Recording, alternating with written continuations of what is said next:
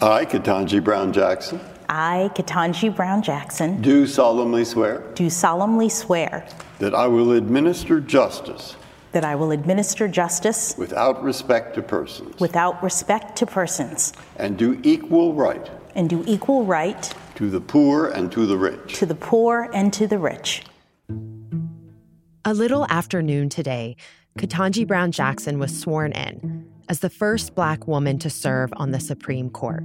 A very short ceremony, but one that portends a huge change for the Supreme Court, which now is no longer a court with a majority of white men. It, for the first time, has 4 women serving simultaneously, which is as close to parity as you can get on a 9-member court. The moment was historic, but Jackson is joining the bench just as the court has wrapped up an especially controversial term. You know, it was cantankerous and contentious, and it was also historic. From the newsroom of The Washington Post, this is Post Reports. I'm Elahe Izadi, in for Martine Powers. It's Thursday, June 30th. Today, we're talking to Supreme Court reporter Robert Barnes about the term that just finished, how the court has moved sharply to the right, and what we can learn from its big decisions, besides overturning Roe v. Wade. Religion interests basically ran the table at the Supreme Court, including a decision that said a state that offers tuition help for parents to send their kids to private schools have to extend it to private religious schools. That's something that the court has never held before, and something that those who are opposed to sort of the entanglement between government and religion is quite concerned about. It made it harder for states and localities to restrict the ability to get a permit to carry a weapon outside the home. That's something that the court had never ruled on before. Today, it limited the Environmental Protection Agency's ability to combat climate change by controlling carbon output and greenhouse gases at existing power plants. Any one of these would have been a big decision on its own. The fact that there were so many of them this term is what I think has really put the Supreme Court in the public eye in a way that it hasn't been for years. I'd like to start with the one that we got today, West Virginia versus the Environmental Protection Agency. Can you remind us what that case was about? That case was about exactly what does the Clean Air Act give the EPA the authority to do.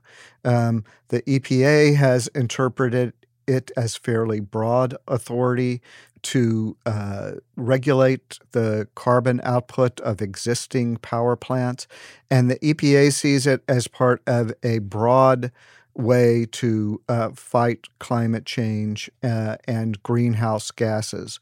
The EPA's power is a bounded one. It takes an existing pollution source as a given and asks what emissions rate is achievable for that source. And what the court ruled today is that it is much more narrow than that the Clean Air Act doesn't give EPA these broad powers without specific approval, without specific authority from Congress. The Clean Air Act was written decades ago, before climate change became the issue that we all sort of see it to be now. The Congress, won't be surprised to hear, has not been able to agree on how to update that law if it should be updated. And so Republican-led states such as West Virginia and other went to courts and said the EPA doesn't have the authority. Congress hasn't given it to them. Yet EPA can now regulate in ways that cost billions of dollars, affect thousands of businesses, and are designed to address an issue with worldwide effect. This is major policymaking power under any definition. And though respondents argue EPA can resolve these questions unless clearly forbidden, this court's precedents are clear that's backward. Unless Congress clearly authorizes it, Section 111 does not stretch so far. and Congress hasn't done so here. The implications are, though, make it much tougher for President Biden to implement some of the climate change plans that he has wanted to do. Now, remember, this is the court interpreting a piece of federal legislation. So Congress could change that legislation. The court is saying Congress hasn't done this. It could do it if it wants to, but as you know, it's very tough to get those kind of changes through this Congress, this very divided Congress. And so it's going to be much harder for the Biden administration. It feels like the court is making these decisions very quickly. Why is the court in such a hurry to make these big changes? And doesn't the court usually like to avoid shaking things up so much so quickly? I think that there are a couple of reasons for that. One, this new conservative sort of supermajority of 6. Most of the time, Chief Justice Roberts is one of those 6 people. But what you've got are 3 new conservatives on the court, all nominated by President Trump, who seem to be in a bit of a hurry and not worried about overturning precedent. And you have 2 members, Clarence Thomas and Samuel Alito, who have been there for a long time, and they're getting impatient. They're getting older. They have wanted some of these changes on the court's abortion jurisprudence, on the Second Amendment. They've wanted those to happen for quite some time. And so, those 2 things fit together to make the court take up a very ambitious and controversial docket this term. Were there any cases where we didn't see such a stark split along ideological lines? Well, the court does decide things unanimously. One of those religion cases wasn't unanimous. It was 8-1, but that was a case in which a death row inmate in Texas said that he should have the right to have a spiritual advisor with him at the time of his execution, not only with him, but to pray aloud with him and to lay hands on him, which is something that Texas wouldn't allow. The court said that that should be allowed on an 8-1 vote. But I don't think that's going to be the theme of this term. I think the theme of this term is how ideologically split the court is. Often the court is seen in the public as sort of balanced when some decisions go conservatives' way and some go liberals' way. We didn't really have that this term. Arguably, the only case that you really would see that in is this Biden administration case today on Remain in Mexico, in which liberals prevailed because they were able to draw a couple of conservatives to their side, rather than they all just agree. Right. And so I think that we're going to see the conservatives continue to be in control and to take issues that they feel strongly about. The court has already accepted a case for next term about the use of affirmative action in college admissions. This is something that the Supreme Court has ruled on several times, not even that long ago, and said that race can be used as one factor, not as the deciding factor in college admissions. And conservatives are not happy about that. They continue to bring challenges, and I would be very surprised to see that upheld next term. Mm-hmm. Is there another big issue that you're keeping an eye on that the court is set to take up in this coming term? Well, the court also today just said that it would take up a case about what's called the independent legislature doctrine, which means that the Constitution's language about the legislature setting the rules and manner of federal elections, that it should be read literally, that only the legislature can make those rules, and that there is no room for the state Supreme Court to review those decisions. The court has never ruled on this, but it would be a huge change in the way federal elections are done. It would mean, for instance, that state courts didn't have any role in looking at partisan gerrymandering. And this would very much help Republicans if it was seen that the legislature had the final word simply because right now Republicans control so many more of the state legislatures than Democrats do.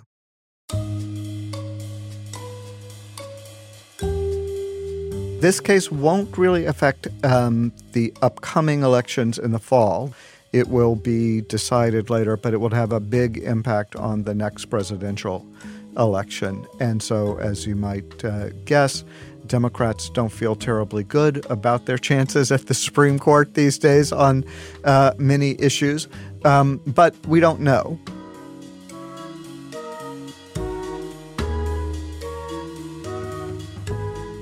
After the break, what these decisions tell us about where the court is heading and what that means for its reputation. We'll be right back.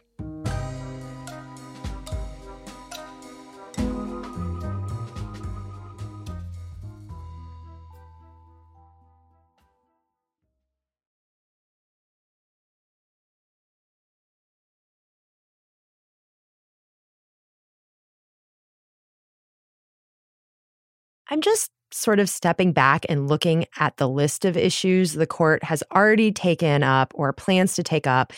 And it feels like a lot of them, not all, are just major themes for conservatives. And conservatives have really made out well on their biggest issues. And one question that leads me to is what is left for them in terms of the issues they wish the court to take up?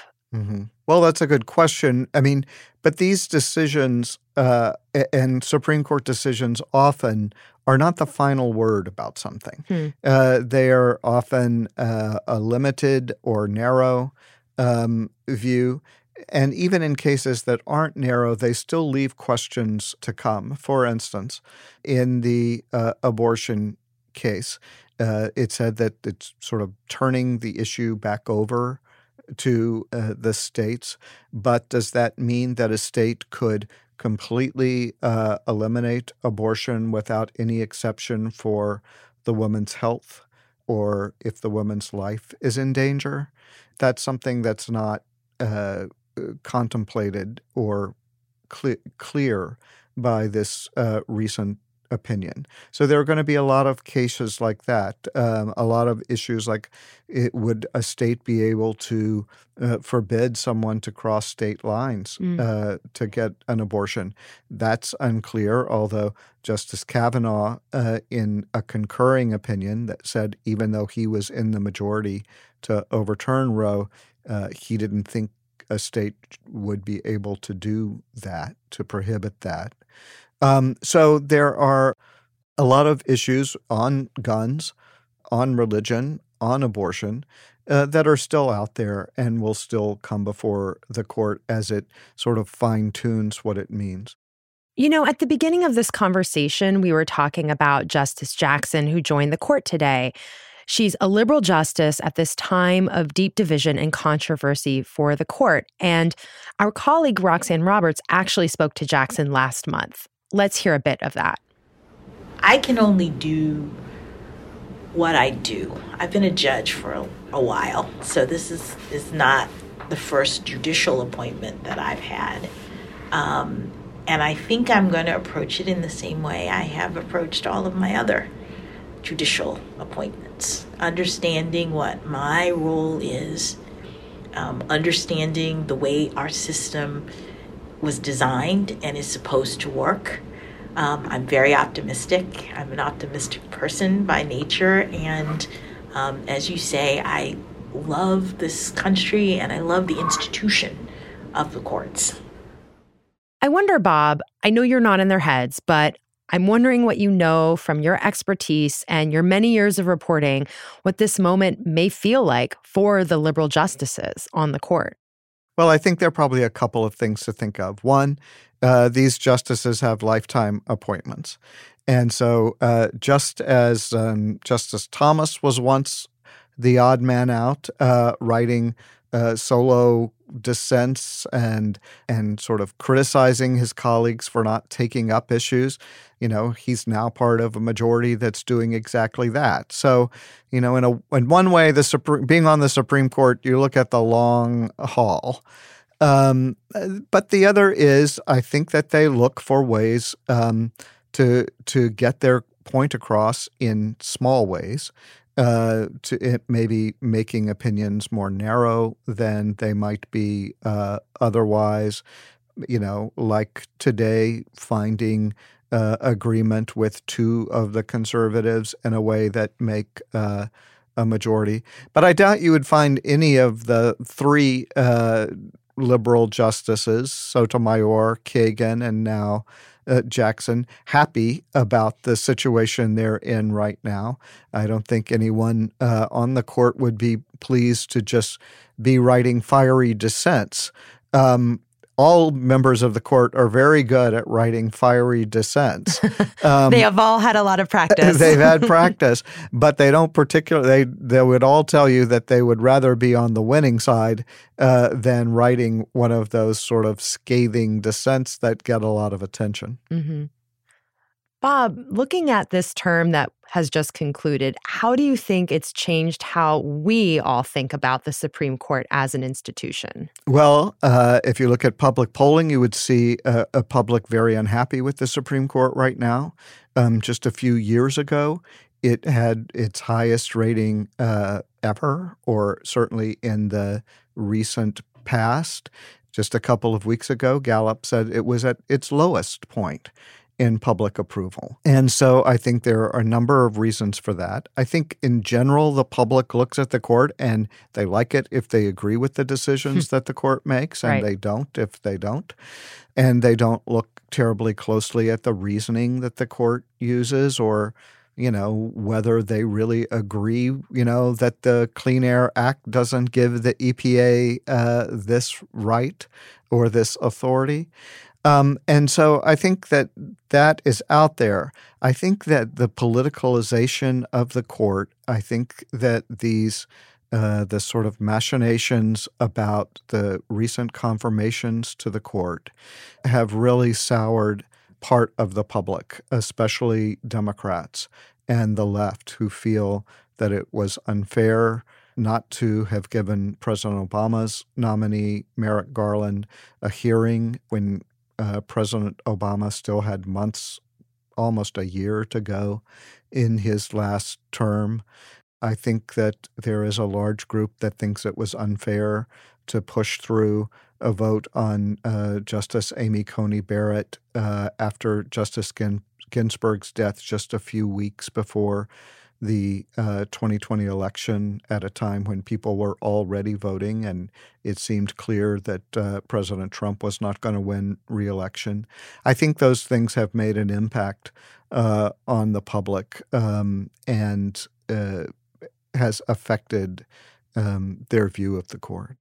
And yes, this question of whether the court is being perceived as very political, I know that Chief Justice John Roberts has been very concerned with that idea.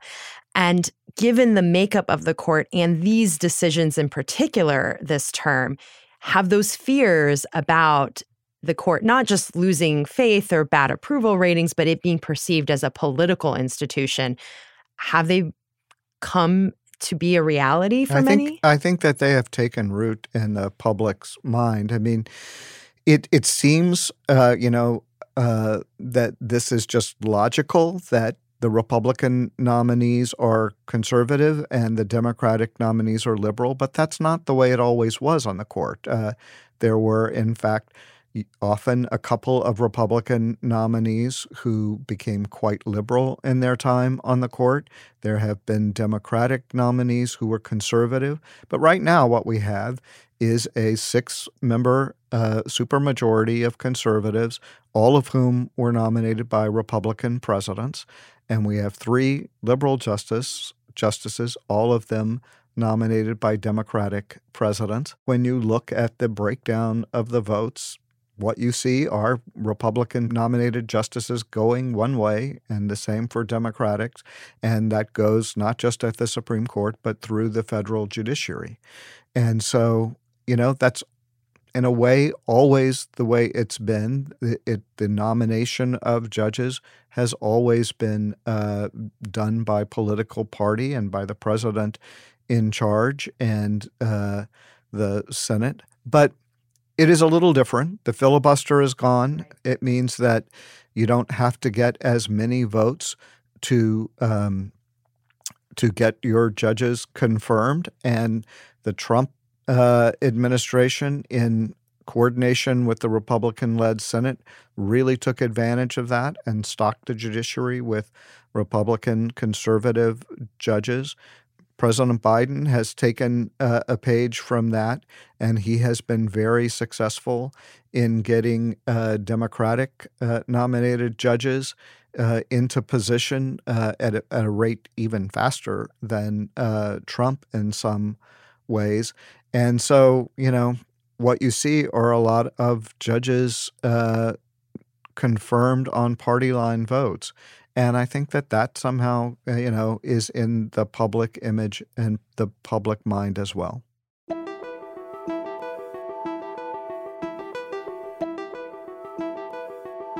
I think the big question is how many more cases are they going to be taking that raise these controversial issues? Is this going to be a period in which the court wants to slow down a little bit? I tell you, I haven't really seen evidence of that yet, but perhaps that will happen. I think that the question before this term was, how fast would it go? And the answer was fast. And I think the question for next term is going to be the same. Robert Barnes covers the Supreme Court for The Post. Sabby Robinson produced this story with help from Charla Freeland. That's it for Post Reports. Thanks for listening. Today's show was mixed by Sean Carter and edited by Maggie Penman. I'm Elahe Izadi. We'll be back tomorrow with more stories from The Washington Post.